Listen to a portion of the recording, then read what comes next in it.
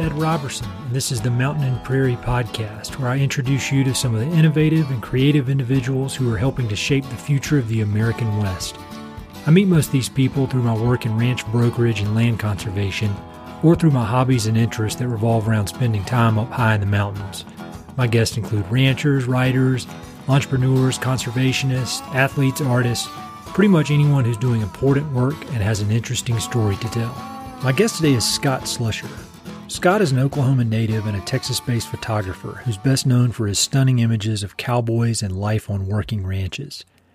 After seeing Scott's work, it's crystal clear that he has a deep understanding of the ranching lifestyle and that he's invested more than his fair share of time out in the heat and dust, on horseback, or in the branding pen.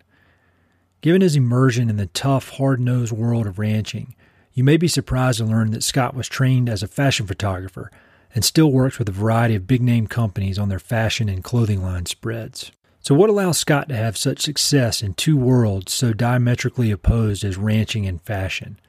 Well, as you'll hear in this interview, Scott has a habit of pursuing his interest with a single-minded intensity and curiosity, unafraid of getting in over his head, venturing outside his comfort zone, or working harder than is expected.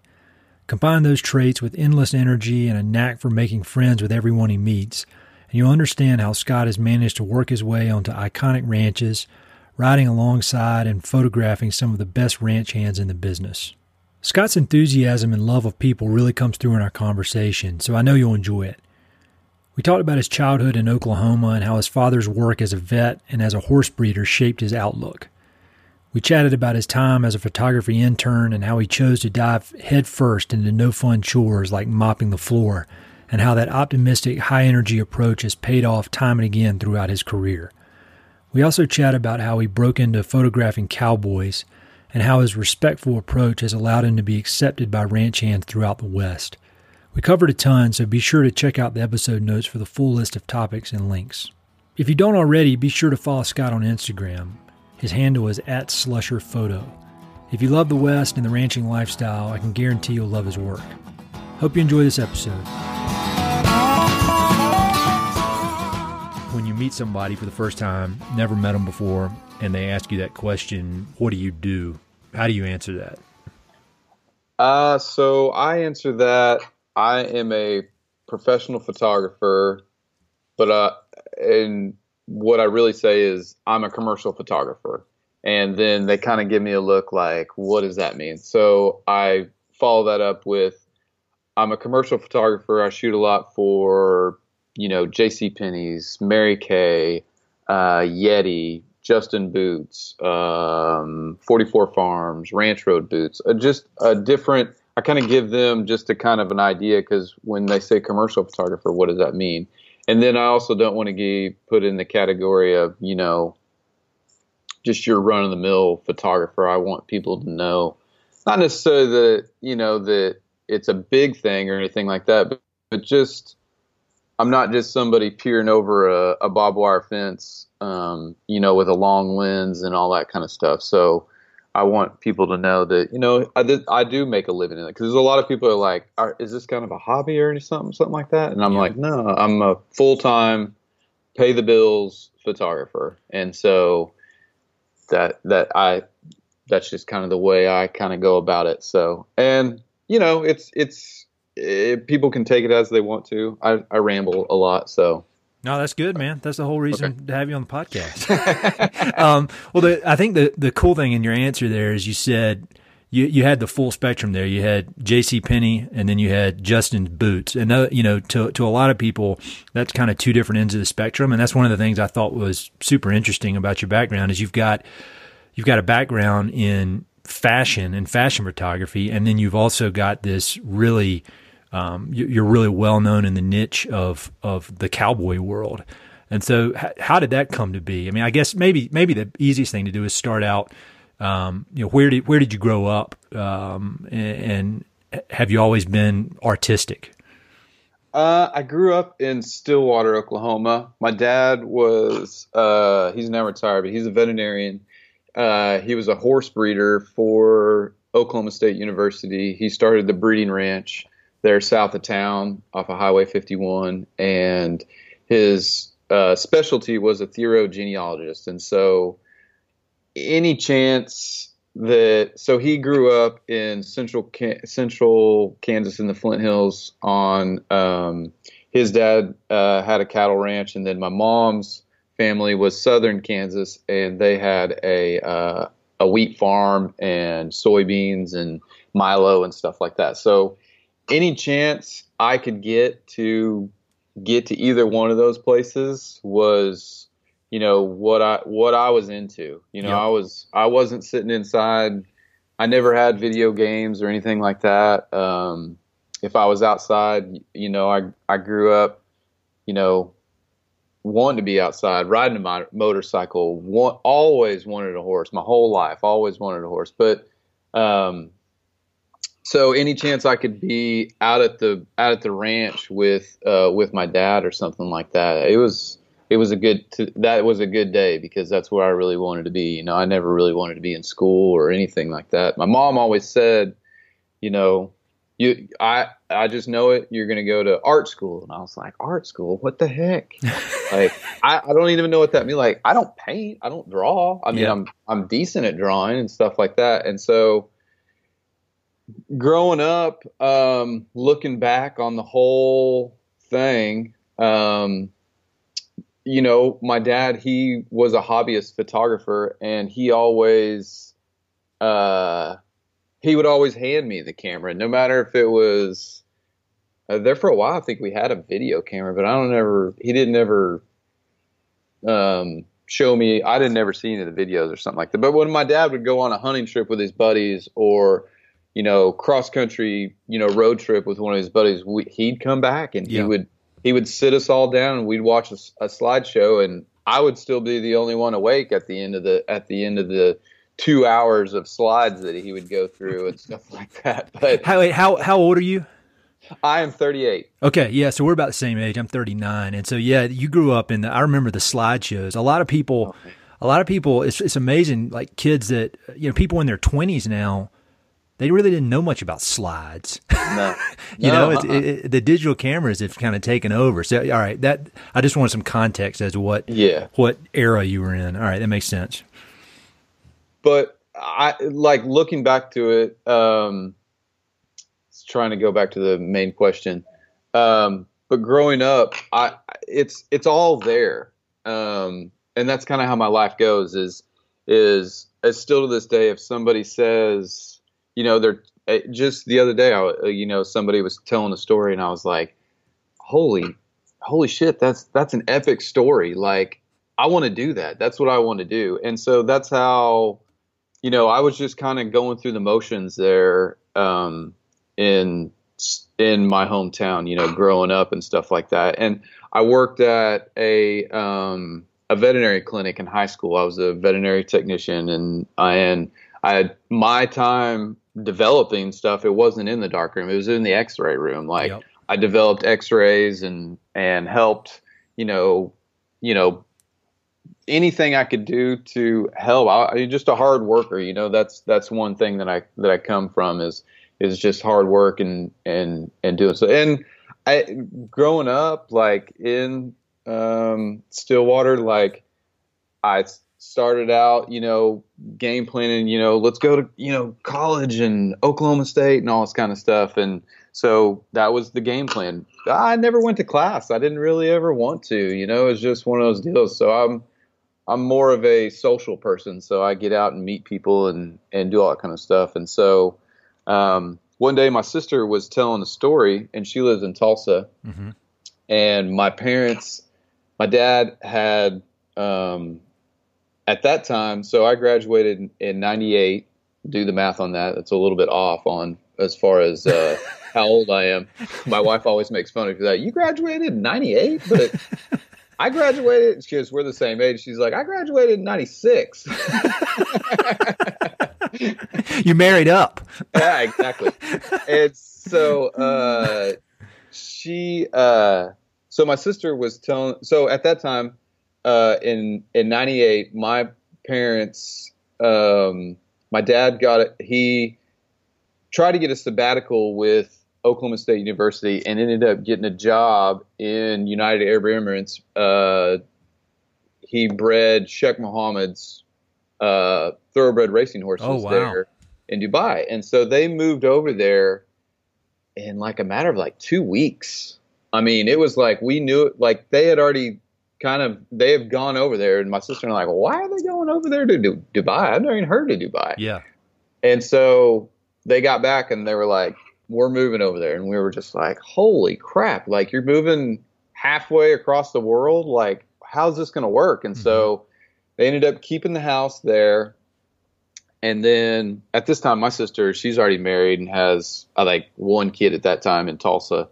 And so they just so my dad moves over there, my mom moves over there, and then to have a visa there, you can only be there for an X amount of time, and then you got to come back for a month, and then you can go. So the month of August, my mom was always back. Okay. For like 8 years, I believe. And so one day my sister's telling a story, and I forget where we were going or something like that, and she tells a story about how she's getting her nails done or something like that, and I'm kind of trying to figure out, school and where I'm kind of headed in life. And I'm probably, I don't know, 23 or something at this point. Yep. And she says, she starts telling a story about how this kid is going to art school and fashion design in Dallas. And I was like, now wait a second, now what, an art school? And so she starts telling more about it. And literally that night I go back to my house and I get online and I start researching it and I just apply. Mm-hmm. Next day I get an email says I've been accepted. The next day I drive down to Dallas and they recommend like 3 apartment complexes. So I go to the first one. Yeah, this one will work. I sign a lease. I go back to Oklahoma, rent a U-Haul, pack all my shit up, and literally move down to Dallas within a matter of, 2 weeks. And start going to fashion design school. Who, why, when, where, I have no idea. But it was just like a light bulb went off in my head and said, this is where you need to be. And so, first day of school, and I never in my life have I ever made straight A's, made the dean's list, a president of your class, any of that stuff. I was all that stuff. Really? So, yeah. I mean, I had never made straight A's in my life. And just, I mean, literally it was just something, everything fell into, that's where I met my wife. She was always just, so she was president of the class. And so I didn't have any friends. I had a couple of friends in Dallas, but they all had real jobs. And so during the day, there wasn't anything to do but go to class. So That's what I did. So each class was 3 hours long. Everything was hands-on, just straight up my alley. So when it came time for, like a class meeting or something like that, I was like, man, I don't have anything else to do, so I'm going to hang out and see what this class meeting's all about. So they were like, hey, let's do so-and-so's doing like a fashion show this weekend, and do we have any people who want to volunteer? And like my wife, who at that time I didn't even really know her, she would be like, Scott will do it. And I was like, okay, I'll do it. And it was just because I always showed up to class. I was very reliable. I was a common face that always showed up. And there was a lot of flaky, people. And I was the only one that, like if it came time for something, we had to set something up, I was the only one with a truck in the whole fashion department. You know what I mean? Like, it just kind of all lined up. Yeah, there was a couple guys, you know what I mean? Sure. That I was buddies with and all that kind of stuff. And so it was like, hey, Slusher's got a truck. We need to move some walls. I'm like, hell yeah, dude, I got a truck. I can strap that stuff down and let's lift some walls. Let's do some stuff. So that all turned into it. And I was literally, I didn't graduate with a degree in photography or anything like that. When my wife is a fashion stylist, so she does a lot for JCPenney's today, and so her job is to go in there, and she has an assistant, and they steam and iron the clothes, and then the client's like, hey, that shirt, and belt, and let's make it look more like this, and maybe we should change that shirt, or that's her job. So when it came time for an internship, that's how the photography thing evolved. Okay. They were like, well, I was like, my internship's coming up, and they were like, well, what do you want to do? And I was like, I don't know. Everybody else is a stylist, in the family and stuff like that. Like her brother's a stylist, and their other two brothers are set builders, and they have a set building business. And so they were like, well, don't do, let's figure something out. And so the person that she was mentoring under like 10 years ago, she's now on her own doing her own stuff. Mm-hmm. And they were both like, well, why don't you try photography? And I was like, all right, well, what photographers in town should I call to get an internship? So they were like, there's two people you should call, and I'm not going to mention any names. One of them is, really great photographer. They're both really great photographers, but one, if you can work for this guy, you can work for anybody you want to, because he's old school. He's kind of an asshole kind of a deal. Yeah. So literally, they mentioned those two people. I called the first one. The first guy answers the phone. I tell him who I am. He knows who my wife at that time was. We were just dating. Yep. He knew her. He knew the guy that she because they always worked with these photographers, and so he knew of these people. So he was like, "Sure, I'll take free manual labor," and so there I go. So I start out. What was also perfect is he owned a little, he owned like 50 acres south of Dallas. And so he was always, hey, I need help, fixing fence and weed and mowing and blah, blah, blah. And I was like, hey, I'm a man for that. I know how to do all that stuff, and so it was half working out there and half cleaning up the studio. In those days, you had to help clean up the studio. Like I have a studio here, and I couldn't even tell you the last time I saw an assistant mop the floor or something like that. I mop the floor almost for sure once a week, if it wasn't every other day, like sweeping, mopping, taking the trash out, really paying your dues back in those days. And that wasn't even that long ago. Like we were still shooting film, when I first started out. So my first job it started out mowing and weeding and fixing fence and helping, him do all this kind of stuff. And then it migrated into, I do know I've learned what a C-stand is. I know what this light kind of does. And you just kind of progress in that situation. And then it kind of evolves a little bit into more, all right, well, hey, Slusher, why don't you grab this camera and here's how you load film into it and all kinds of stuff. So every day it kind of evolved, and I was loading cameras. It was kind of like the guy that the photographer. And at those days, like we did a lot of sets and lights and film and a lot of location stuff. And this photographer takes a trailer load full of stuff when we went on location, and it was all like JCPenney stuff, and so that just kind of made sense. And so it was just one of those deals where everything's hands-on. I'm really good at hands-on stuff. So if I can learn with my hands and figure everything out, then shoot, the rest of it's pretty easy. So yeah, it sounds like one of your keys is that you're not afraid to just jump in and give something a try, and you're always willing to kind of help out. Like just jump in and start working. Whether it's carrying those walls around at art school or mopping the floor and doing all that with a positive attitude, it seems like that's been one of the things that's opened doors for you. I mean, is that something that's just kind of natural to your personality, or is that something your parents kind of drove into your head as a kid, or is it kind of a combo of both? I think it's a combo of both. I mean,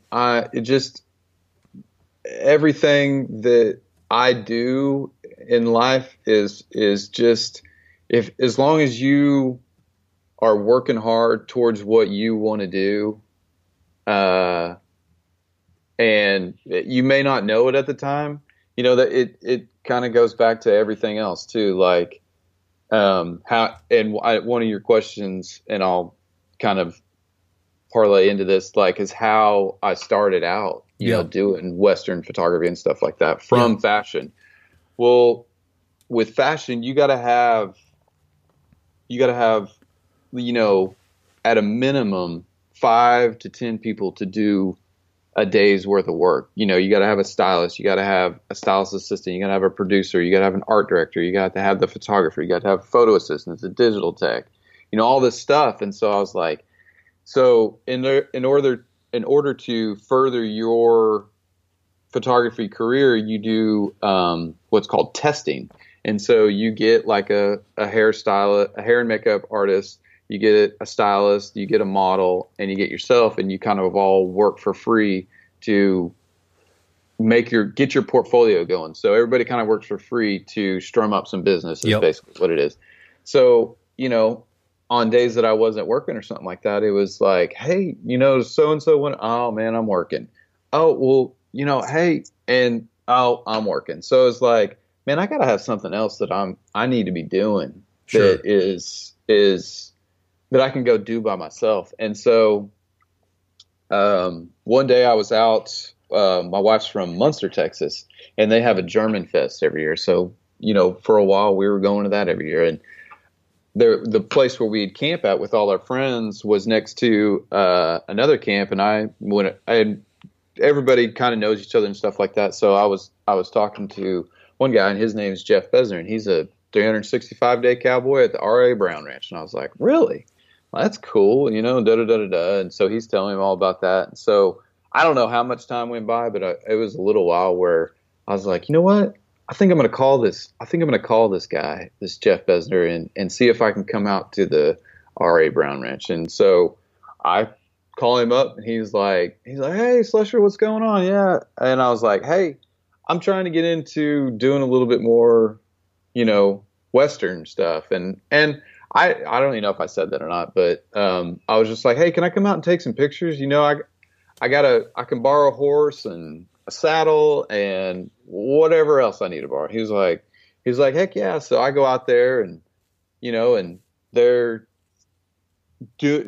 all they were doing was, like, the first day that I got there, I was there for a week, and they were just doing their normal stuff. And I started taking pictures of it. And I got back to the studio after that week, and my studio mates, I was showing them all the stuff I went to, and they were like, dude, this is really good. I was like, really? They were like, yeah, this is good stuff. And I was like, all right. So then people started noticing that, like, people, when I did my fashion stuff, people would see it and say, that's cool. It's cool. It's good and all that kind of stuff. But it was different whenever people saw the Western lifestyle stuff. Sure. And it wasn't, anything that anybody else has ever done as far as, like, Western photographers and stuff like that. But it was, I don't know if it was something that you can tell, and just by what people tell me and all kind of stuff. And I absolutely enjoy it. I love it. But people have said, I can tell that you really enjoy that. You really get into it. You really make it come alive and all kind of stuff. And it's one of those deals where a lot of people don't really know what a cowboy does these days. They think it's on a four-wheeler or something like that. And I don't want to take pictures of somebody on a four-wheeler. No offense to anybody who gets out on a four-wheeler and goes and does something, because it just doesn't make for a good picture, though. It's like somebody driving a car. Exactly. Big deal. If Polaris or, like, a company says, hey, well, sure, by all means, let's go out there and let's do that. If it's Polaris asking, I love four-wheelers. But it's one of those deals where, authentic, real is kind of my MO, and that's another way to parlay back into explaining what people to tell people what I do is I do authentic, real things, and that has turned into Yeti and Mary Kay and other clients that are like, oh, really? Like, yeah, like Mary Kay. They're like, well, what do you shoot for Mary Kay? And I'm like, I shoot their I Can campaign for that is all about Mary Kay and I Can. So what is your I Can campaign? Well, when I'm shooting at the at their convention, and it's 80 ladies a day, and I have to meet every single one of them and talk to them and get them comfortable in front of the camera and all that kind of stuff. And what I tell them is like, hey, I can tell you all day what to do, like, put your hand here, or do something like that. But that's not real. That's not what you want to be portrayed as. Mm-hmm.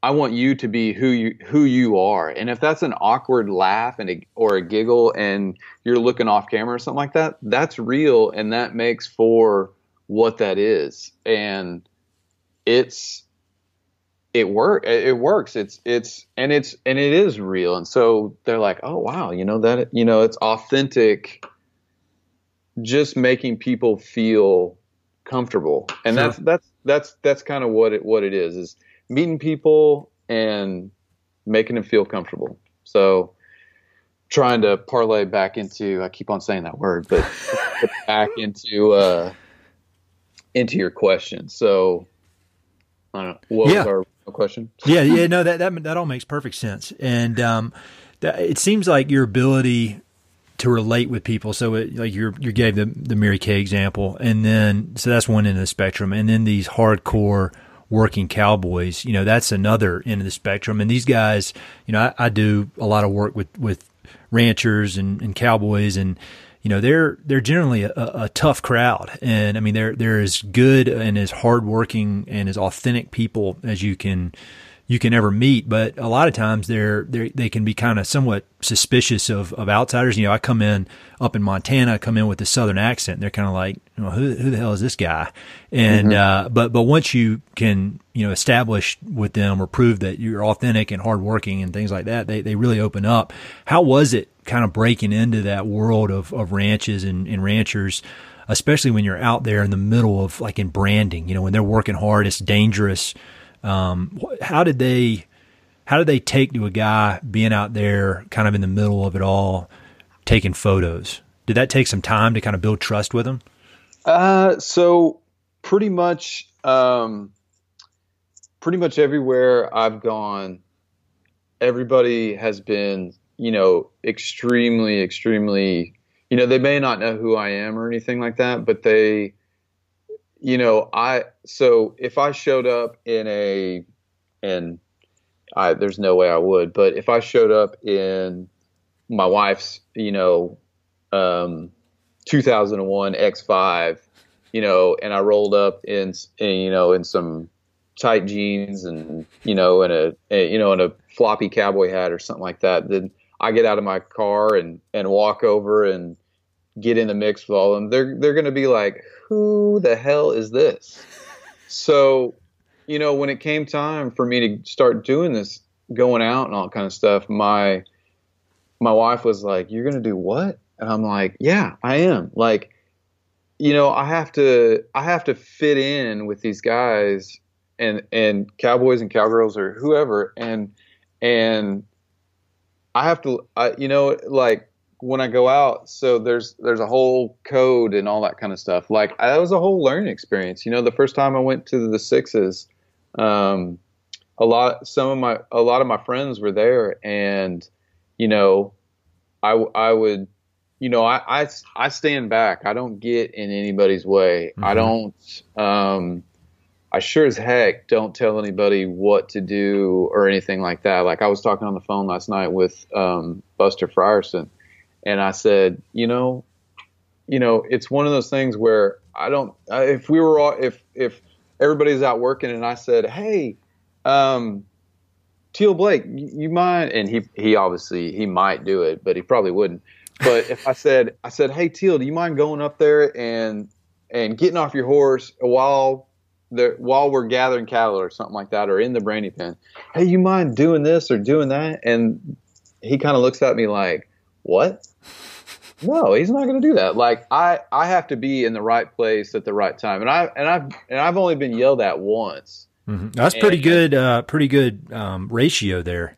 Cause that's some tough work. And it's dangerous. It is. And, there's been some times where, obviously not on the first day and probably not on the second day, but by the third day, everybody's kind of like, at the spring, there was a couple of guys that didn't know who I was and all kind of stuff. And we're gathering cattle and all kind of stuff. And it's high mesquite and brushy and all that kind of stuff.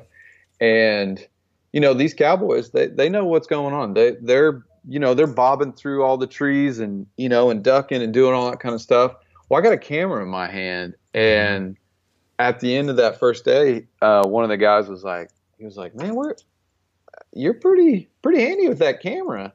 And I go, well, I got to, all you guys are ducking in between and going in between the trees and all kind of stuff. And I gotta keep up with you guys. He's like, man, he said it aloud to be like, hey, this guy, he's got it going on. You know what I mean? Like, and so I take pride in the fact that, I'm learning just as much as somebody, because I didn't grow up doing, roping and all that kind of stuff and branding and doing all and everything like that. So there's Teal or whoever, and go back to the sixes. So I explain what the sixes is for people that don't know. The four sixes ranch, big ranch. Yep. Yeah, and so every morning, they get up at I think they meet at the chuck wagon. They call it the Fly for breakfast and coffee at let's say 5:15.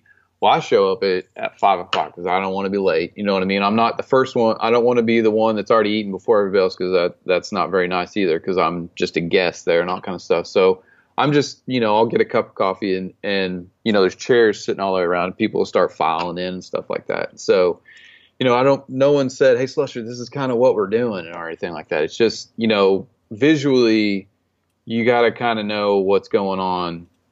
It's just common sense, basically, ethics and common sense. And so, so everybody starts filing in and starts chatting all kind of stuff. And so, I'm just listening and everything like that. And then let's all go, they'll go catch their horses. And so it's still done at the sixes, all the horses are in a pen and somebody ropes it and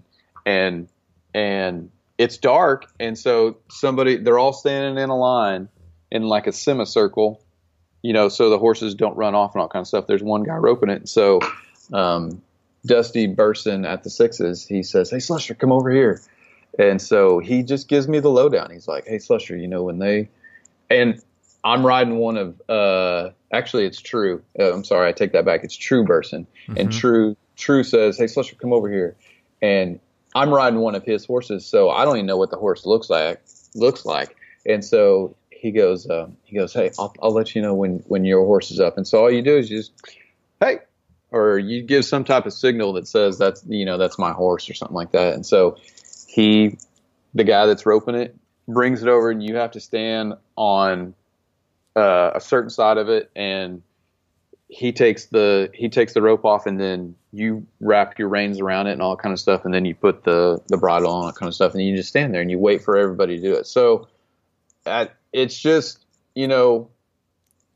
if I didn't know a single person there, I wouldn't even have been in there. Sure. So the fact that I got to be in there and witness that, and I was taking pictures as it was going on. And so I kind of get like a hall pass, I guess you could say, for having a camera, and I get to sit back and watch and kind of see how it's all done.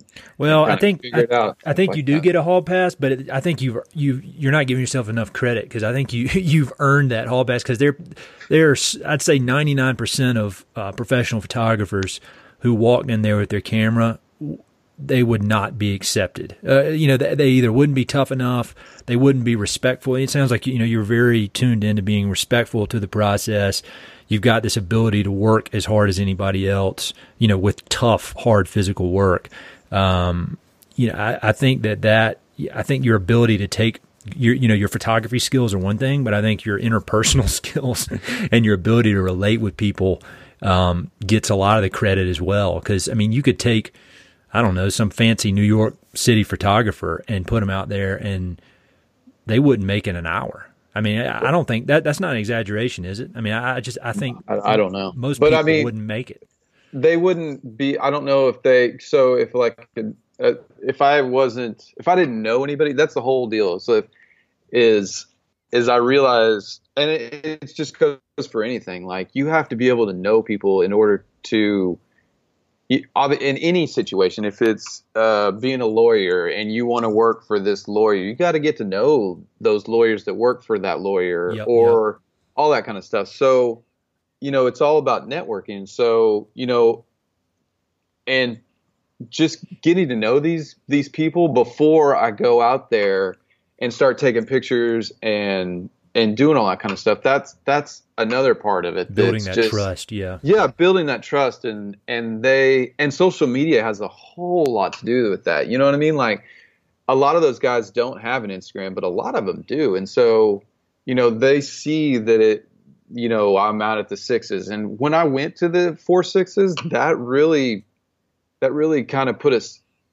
in my mind, it kind of put a stamp on me that says, holy, dang, he went to the 4-6s ranch. Like, not just anybody, I don't think, can go to the 4-6s ranch and go out and gather and come back and know the right way. Cause I don't, when I go to these ranches, I don't, some of them, like out of the Spade Ranch, I know that I'm familiar with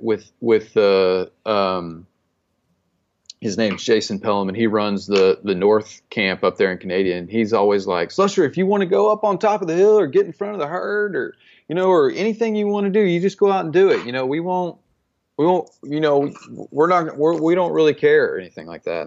And I just don't do it. I stay in my line of where I started out that morning, just like every other cowboy does, just because I don't want anybody to be like, man, Slusher really messed up, that deal. He was all over the place and all that kind of stuff. So there might be a day where that does come to the forefront, and I get out there and I get in front of the herd and take those pictures. But for the most part, I just want it to go smooth. I don't want anybody to be like, damn, Slusher really messed up on that deal. You know what I mean? Like, that's fine if I do, because I don't know exactly, or those cowboys, they know that kind of stuff. I'm not a cowboy. I'm just a Western photographer that loves to go out there and be horseback and try to fit in with the rest of them to where they do accept me and all that kind of stuff. Because I'm nowhere near or even close to what a cowboy can do and all that kind of stuff. I'm just horseback and a guy with a camera is all I am. So and I have had the opportunities to, hey, Slusher, you want to do this, do that. And, if it makes sense, then I'll help out and all kind of stuff. I love to help out. That's what I like to do. So, more than happy to. But I'm the first one to say, I've never done this before. So if you're going to put me in that position, I just want you to know that I want to be as open as I can to what's going on. So I'd much rather take pictures than do anything else. So when you're out there with these guys, for people that haven't actually been there in the middle of this thing, like for branding, for example, there's hundreds of cows running around, calves getting separated from their mothers, and the mother cows charging people, and there's hot iron and fire and people giving vaccinations. I mean, it's mud, and I mean, it's really kind of a chaotic type environment, pretty dangerous. And that's just one small event out of a year. So have you had any close calls or scary things happen, you know, getting thrown off a horse or anything like that, where you kind of checked you a little bit? So when it, you know, when it first starts out, they drop everybody off, and depending on who I'm with or where I'm at, you know, they might drop me off by myself, and I'm there gathering with everybody else. So what gathering is you're dropped off in a 10,000 acre, you know, pasture, and you're gathered cattle. So you have to zigzag back and forth to check back with your person who's on the left of you and who's on the right of you. And you can't get ahead of anybody, and you can't be too far behind. So you got to do, and you're looking for cattle at the same time. So there's sometimes where I'm dropped off with somebody else. And I like both aspects, because, you know, I'd rather take pictures of somebody than just some landscape stuff. I'm not, if I see a deer and all kind of stuff, or, you know, or something like that, I'll be like, oh, look, you know, there's a deer and all kind of stuff. But I'm not going to be like, you know, oh shoot, dude, I'm going to try and get around there and take a picture of that deer or anything. I could care less about that deer. You know what I mean? Like, yeah. So I'll take some landscape pictures, but for the most part, I want somebody in my pictures. So if I get dropped off with somebody, that's fine with me. And I'll get my own little stretch and all that kind of stuff. And usually it's somebody that I know, and I'll peel around. Or, you know, I've been to a ranch where I got dropped off with, you know, the boss, and he just kind of wants to know a little bit more about me. So that's more of like an interview process where we're just kind of getting to know each other or something like that. So close encounters. So when it comes to that kind of stuff, you know, I mean, usually, my horse is he's a good horse. He's not going to put me in a situation where, you know, he's going to get bronky on me, or, you know, he's going to buck me off or something like that. So, I mean, he's kind of snorty every once in a while, and he'll, we got to kind of work through our situation and all kind of stuff. And, you know, and that's any horse is like that. So we'll kind of have an understanding and all kind of stuff. And then, you know, if I'm on somebody else's horse, you know, it's usually, I've never had any issues of anything like a wreck or anything like that, but I've heard plenty of stories of other people and stuff like that. So I try to, you know, I'm not cutting it loose and, you know, jumping gaps and all that kind of stuff. I mean, there are situations where we are trotting through and all that kind of stuff, but I haven't ever, knock on wood, I haven't had anything, you know. And it's partly, you know, if you're smart and you know where things are coming and going and all kind of stuff, you kind of have to have eyes in the back of your head.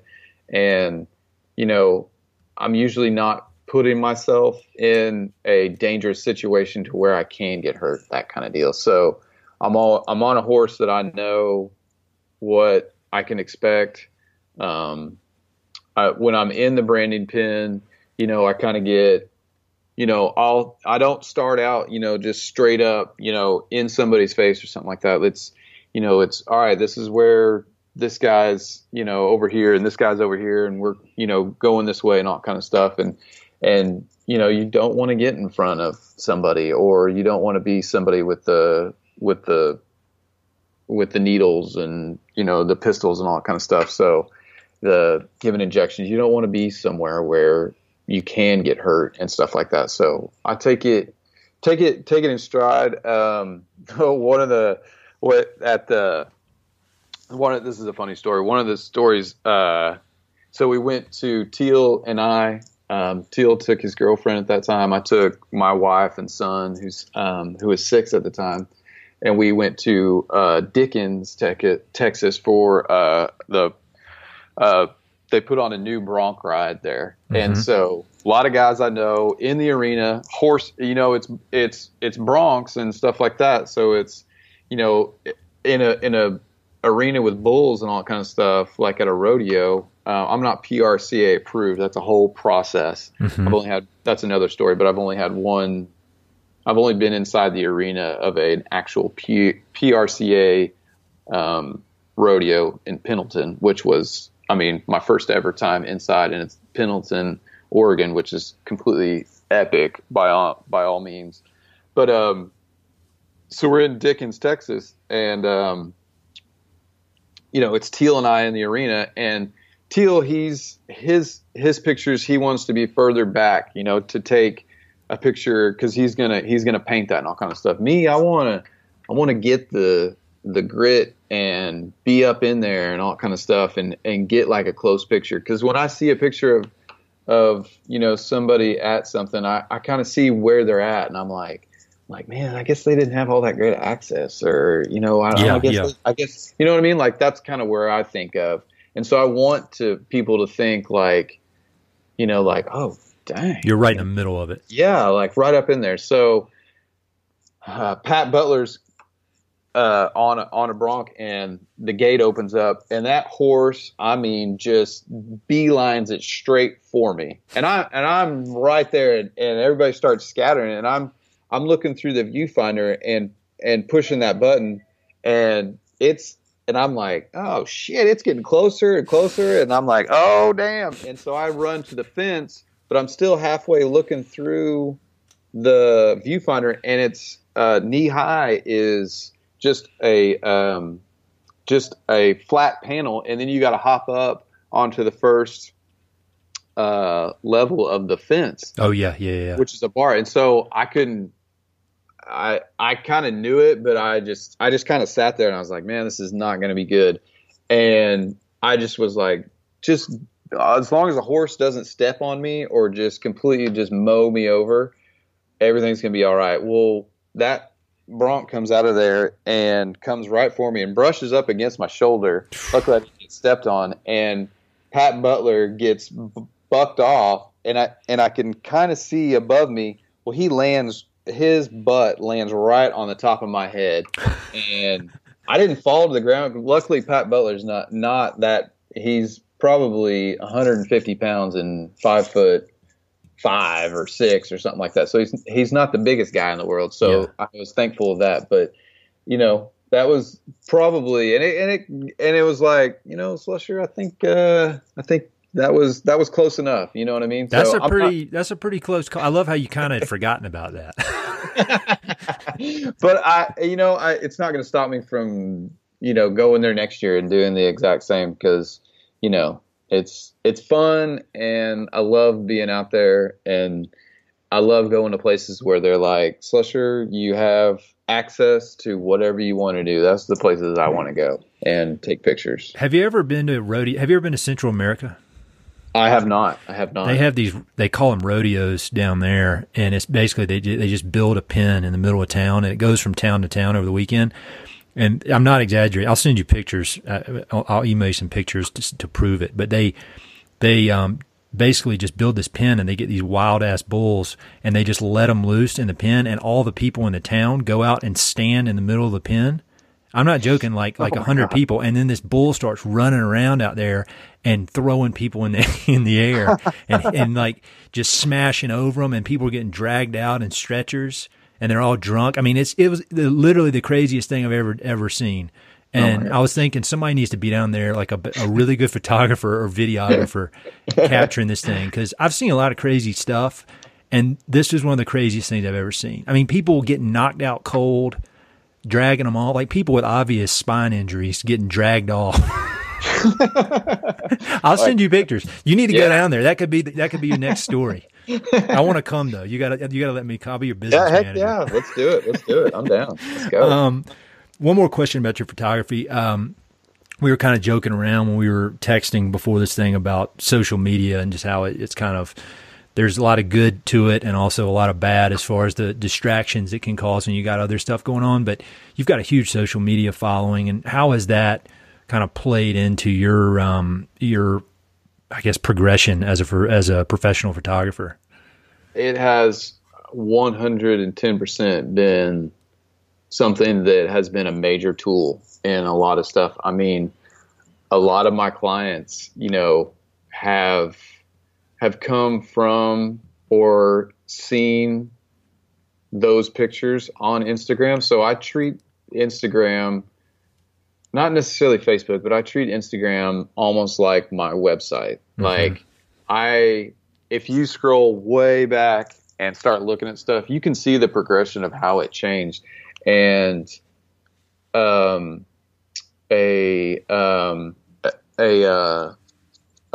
photo rep in Dallas, she represents some of my fine art images, and I've come across this before where I was doing an Insta walk when Instagram, it had been out for a while. This is probably about 4 years ago, and I got it was with GE, and it was like enter a contest to win a spot to be in an Insta walk with other photographers.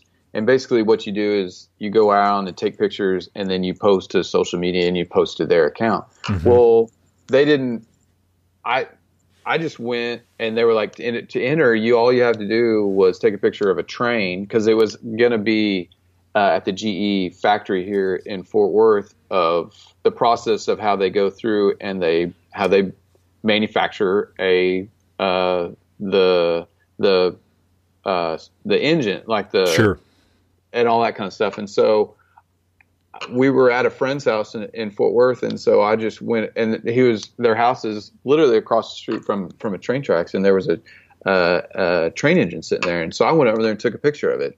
It wasn't like anything crazy or anything like that. And so I took one picture. I entered that contest, and they were like, "Oh my gosh, yeah, well, yeah, you're a winner," and all that kind of stuff. Like, really? And I was like, all right. And I think it was just like, hey, he's local, da-da-da-da-da. He's a, whatever photographer. So they send like a limousine over to pick me up. I'm staying at a hotel, and the night before you meet all the other photographers. And then the next day it's going to the factory to, you're going to team up with such and such, and you guys are going to and somebody from GE is going to walk you around and kind of tell you about this, and then we'll switch and do all that kind of stuff. Well, I'm with what I call the cool kids of the Instagram at that time, and literally they all had, 20K followers at that time, maybe 100K followers. And for that, at that time, and on Instagram, that was a lot. Sure. And at that time, I only had probably maybe 3K or 5K. Uh-huh. And so the next morning we get on the bus and all kinds of stuff. And we met everybody, I'm from LA, I'm from New York, and I'm from blah, blah, blah. And I was like, oh, wow, this is, these are some heavy hitters, I guess. And so the next morning we roll on the bus, and everybody's getting off the bus, and they all got their camera bags. And I'm like, camera bags? Huh. And this was when the iPhone 5 had just come out. And so I had just gotten the iPhone 5, and I was like, dude, this is going to be, or it may have been the 4, I don't even know. And I was like, man, this is going to be epic. None of these other cats are going to have the new iPhone, and it's got, slow-mo video and doing all this kind of stuff. I was like, I'm going to blow their socks off, all this kind of stuff. And they bust out their big cameras, and I'm like, what? And I was like, you guys brought your big cameras? And they were like, yeah. And that was the first time that it dawned on me, like, you know what? These, I call them the cool kids, are not taking pictures with their iPhone. And that was the first time where it was like, hey, Slusher, you better step it up, because everybody else is stepping it up. So from then on, and still to this day, I can tell the difference between an iPhone picture and a real, camera that is put on there. And so to make that all kind of come back around, I've had somebody either say, just write me a message that says, oh my gosh, I love that picture, I want to buy it.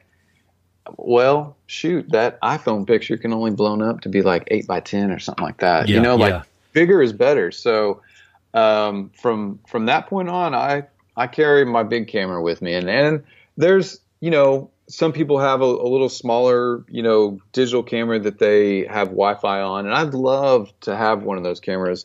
But I can't, something, I'm a little bit old school when it comes to, I've rented, a camera to try. Like, I'm not going to go buy something and just be like, oh my God, I love it. Or, like I get it and I'm like, man, this sucks. I don't want this. I'm going to do my research. I'm going to rent it and then, do all that kind of stuff. So like I'm a Canon guy. And so I rented like a Sony or something like that and looked through the viewfinder, and it's a digital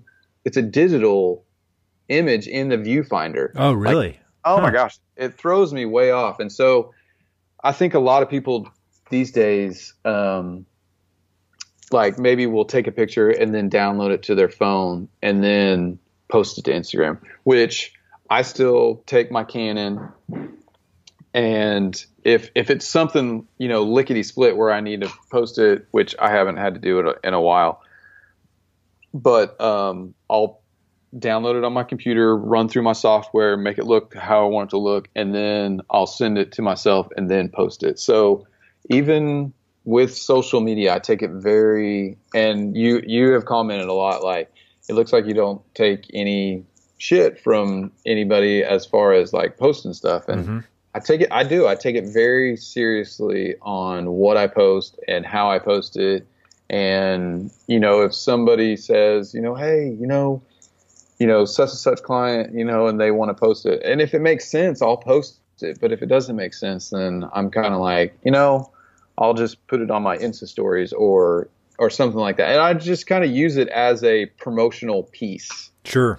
Well, you do a great job with it because, like I've said this to several other people that I've interviewed, and that's one of the reasons I want to interview them is because in all the noise of social media, when you're flipping through that phone looking at 3 or 4 pictures per second, it takes a lot for one to stand out, and it's really whenever I see yours up there before I even see your name, I know it's yours because you've got such a unique style, and it's really, really cool. And that's a real talent to be able to make things stand out in all that static of the internet, Well, I appreciate that. That's very kind of you to say. It's a lot of fun, and I try to, my brain gets in the way of a lot of stuff. And so when I go out and start, I have intentions of who I'm shooting for and what I'm shooting for, but for the most part, if I just turn that old brain off, then everything just kind of lines up and just takes care of itself. So that's funny you say that because I just talked with Duke Beardsley a few weeks ago for this podcast, and he said the exact same thing. That's what he said. He said he's a painter, and so he said don't think, paint. Yeah. And that I've heard that from a lot of people, and you hear that a lot with athletes as well. This idea of get out of your own way, turn your brain off, just go. Yeah, I mean, I love. I grew up like playing golf and playing basketball and all kind of stuff. And that brain, like, I'm nowhere near like a good golfer, or I don't even play golf anymore. But the times that I did turn my brain off and just go through the motions, that's when it was good. So that it's taken me a long time to figure that out as far as photography goes. But if you do something enough, it becomes second nature. And that's one of those things. Like if you practice something, if one of my favorite basketball players is for Oklahoma State University, and his name's he graduated, and I don't think he's not going to go pro or anything like that, but his name's Phil Forte. And he is a gym rat as far as basketball goes. Like, that's all anybody ever talked about was he was always in the gym, always practicing free throws. He had, I think he set for sure at Oklahoma State, but he set the percentage, like he was always at, 90 some odd % from the free throw line and practiced. He took from like middle school on to, I'm sure he still goes to the gym now, but he shot like 600 free throws a day and 600 3-pointers a day and all kind of stuff. I mean, that takes that type of ritual takes a lot of time for you to do that, especially for a kid to do that. You know what I mean? Like in college, I was really good at drinking beer. Yeah. I'm always amazed at these 19, 20-year-olds working that hard because I didn't have it in me at that age. If I could go back now at age 40, I'd be the man. Oh yeah. Yeah. Like one of your questions was like, what could you tell your 18-year-old self? I was like, do exactly the same stuff, but just don't worry about the small things. You know what I mean? Don't worry about what other people are thinking. Don't worry about all the stupid stuff that has to be with a teenager and all that kind of stuff. Just have fun and enjoy yourself, and things will work out for the best as long as you let things happen and you take initiative to recognize the right path that you're supposed to go down. So that's my main deal, is like, as long as I recognize this story that someone's telling me that says, oh my gosh, that sounds like an epic photo shoot, and everything's been done, you know what I mean? But it hasn't been done by me. Mm-hmm. So even though so-and-so's done it or so-and-so's done it, hey, I haven't done it. So it's going to be different, and it may look kind of the same, but through my eye, I think it looks different. And so, that's another deal, is like, there's a lot of photographers out there these days, and you see a lot of it on social media, and a lot of people are doing the same stuff. But, like, just because somebody else is doing it doesn't mean you can't do it too. So I commend anybody who, I mean, it's all the same, but as long as you have a specific eye that, you can give it a little bit of a different spin on it, then do it. You know what I mean? Like, the world is yours as long as you are willing to take that initiative and go do it. So I love it when somebody tells me a story. Some of the most epic photo shoots that I've done have been a story that somebody told me. Mm-hmm. And like I told this twice yesterday. I said, if I take creative ideas very seriously, because if I have a creative idea and I don't act on it at some point, that creative idea is going to leave me and move on to the next person. So it might be, somebody else has that creative idea, and I see that, a couple years later or something like that. Like, man, I had that idea. That was yours. Yeah. Yeah, I wish I had it. But, if I don't act on that creative thought that I have, then, and I don't know if people have a creative idea every day or every second or, or something like that. So I take it real serious on how creativity is to me and how it affects me. Because even though it might end up and it's not like the bee's knees of all epic photo shoots, it was meaningful to me because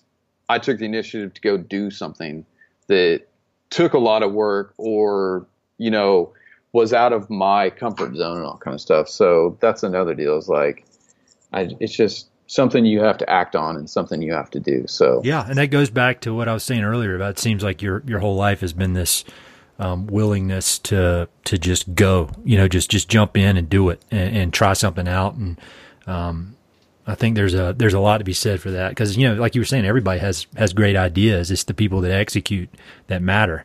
I mean, I could have said I invented the iPod back in 1985, but that'd be a cool idea. But so what? Yeah. Well, I can't. We've already been talking almost an hour, which is nuts. You want to just sit here and talk for 8 hours a day? So I got a few quick questions that I've been asking folks, and it's been nice to be able to compare and contrast their answers. So I'll just run through these real quick, then I'll let you get back to your day. Do you have any favorite books that have been meaningful either to your career in photography or, about Texas, about the West in general, just a book or two that stick out in your mind as important? So I go back and forth on this, and I saw that question and it sticks out to me because I don't know if it's like my dad. He gets up at 3:30 in the morning and goes and he sits down and he starts reading, and he's reading a book all the time. My mom's always reading a book, but for whatever reason, I'm not a huge reader. Yeah. But so what I did when I saw that question is, these are the books that are next to my bedside. Ooh, that's the book. That's the question I should ask people instead. And so I'm gonna steal that one. Just because these books are sitting next to my bed doesn't mean that I am flipping pages. You're absorbing their energy, though. Exactly. And I have a story to go along with each one of these books. So the first book that I have sitting and so I'm in a studio with 4 other photographers. Yep. And each photographer shoots for different clients and all kind of stuff. And so, like yesterday there was a photographer here and there's a bunch of models and all kind of stuff, and things just kind of get left behind. So the first book was, and it was somebody left it. And so one day I was, I can't sit in front of my computer every day. So I sit and then we go play ping pong, or I go get people stirred up to go eat lunch or something like that, and we'll all go eat lunch or something like that. And so I went out and I was like, man, there wasn't anybody at the studio. So I'm like, well, I guess I'm going to have to go eat lunch by myself. Or, I was like, there's always a coffee table with magazines on it, so I'll look at these magazines. And there was a book sitting there, and it was Barbarian Days, A Surfing Life by William Finnegan. That's my favorite. That's one of my favorite books of all time. I'm looking at it. I'm looking at it right here. I'm touching it right now. And so I was like, I don't know what this book is, but I'm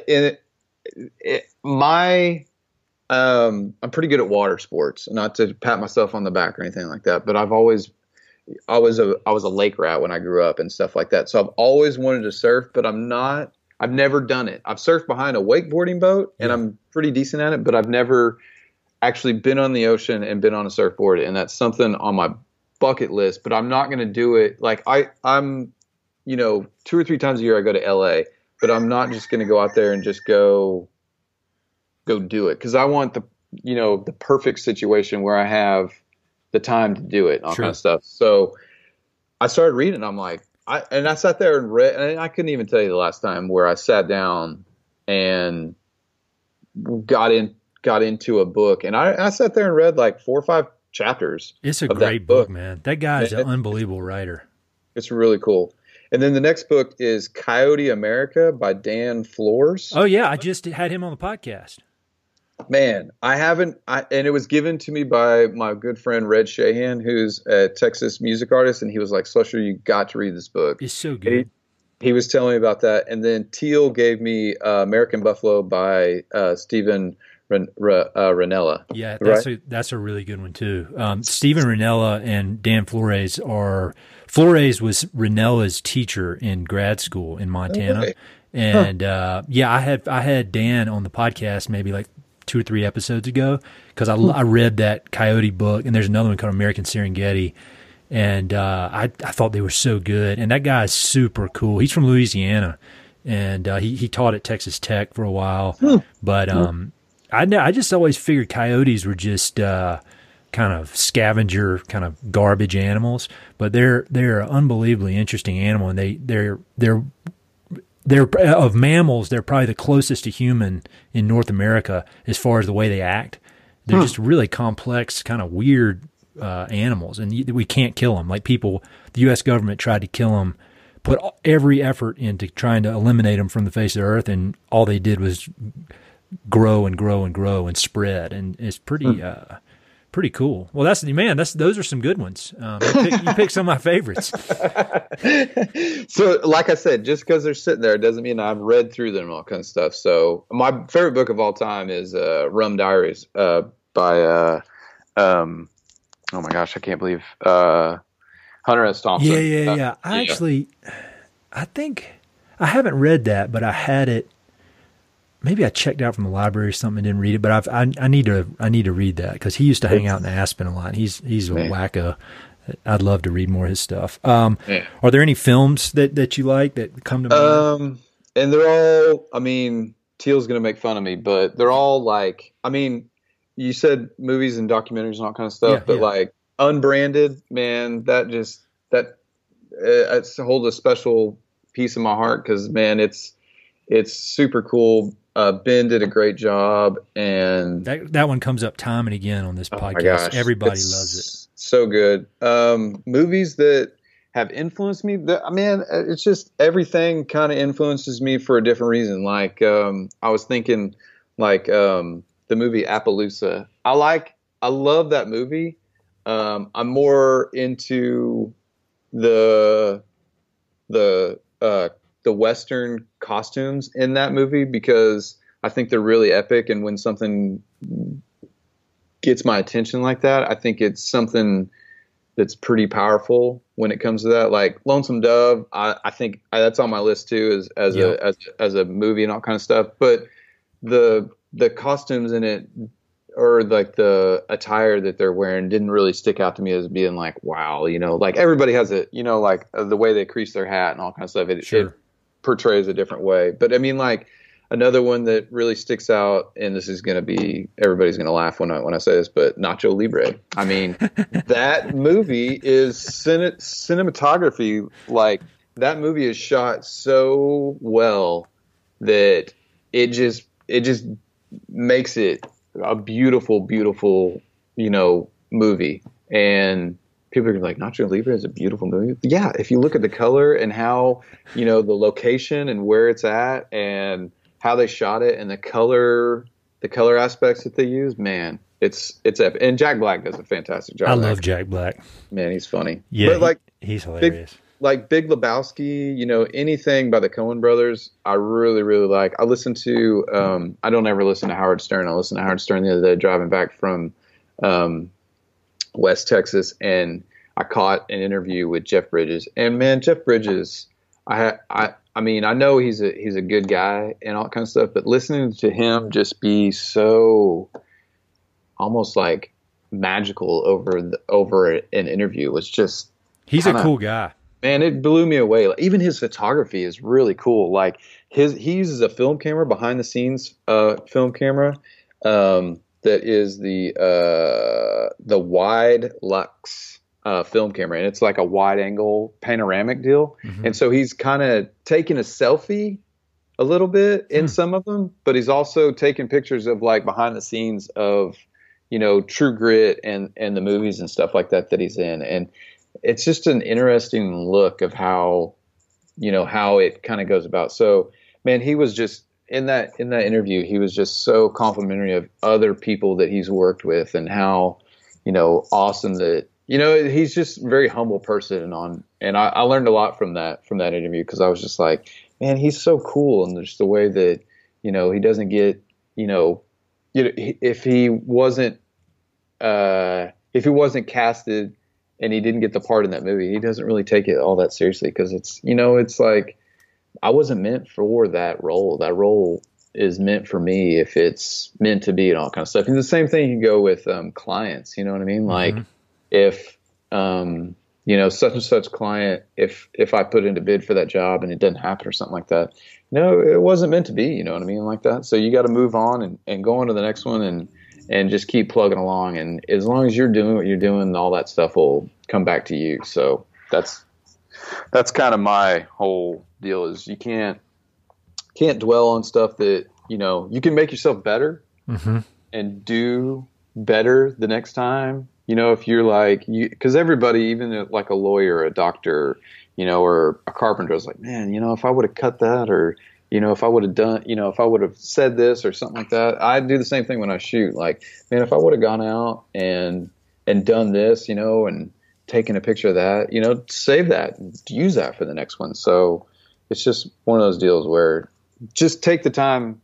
I don't know. I'm kind of ending this on a note, like, just take the time to listen to yourself and listen to the path that you're supposed to go down, and take the time to figure that out, and it'll all work out in the long run, I hope. I think that's great advice. I was going to ask you, the way I generally end these conversations is if you could make a request to the people listening to this podcast, or, offer them some advice, some lessons learned that from your life, what would it be? And I think that's pretty damn good advice. That kind of answers that question.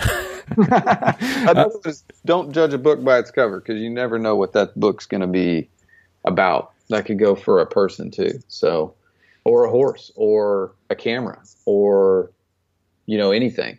So even though you're out and taking pictures on a cloudy day, make that cloudy day something that is meaningful. If somebody says, man, today is just not a good day for taking pictures. That's bullshit. Every day is a good day for taking pictures. You know what I mean? So every day is a good day to get out on a horse. Every day is a good day to get in your car and go drive around and find something to shoot. You know what I mean? Just because it's cloudy out or the sun's out or something like that, make it the best of what you can. So get after it. Get after it, So how can people connect with you? And I'll have links to everything on the webpage.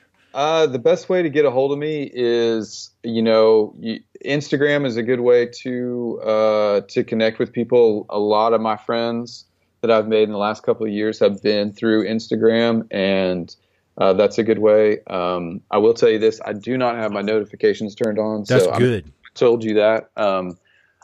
It's too much. Yeah. Too much in this world today to have your phone beeping and blowing up and all that kind of stuff. So I have 0 notifications turned on my phone, and if I don't get to your message, I'm very sorry. But email is a good way.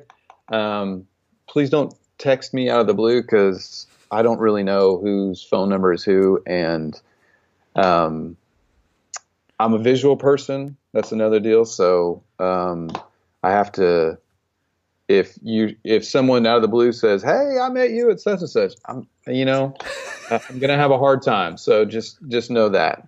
But yeah, just anyway, like, even if you see me or if I see you or something like that, come up and introduce yourself. That's the one thing. I was in northern Oklahoma, and there was a bunch of cowboys sitting at a table, and they were kind of looking at me and all kind of stuff, and I kind of noticed them and all kind of stuff, and I walked out of there, and I told my mom, I was with my parents, and I was like, you know what, I should have went up and introduced myself to those guys.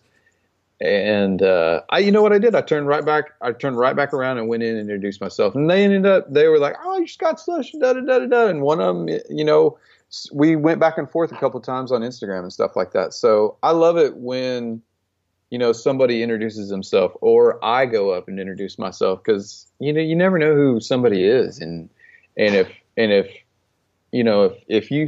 we see each other, something like that, oh man, I am so nice to talk to. So please introduce yourself. You need to be a little more outgoing, I think. You think?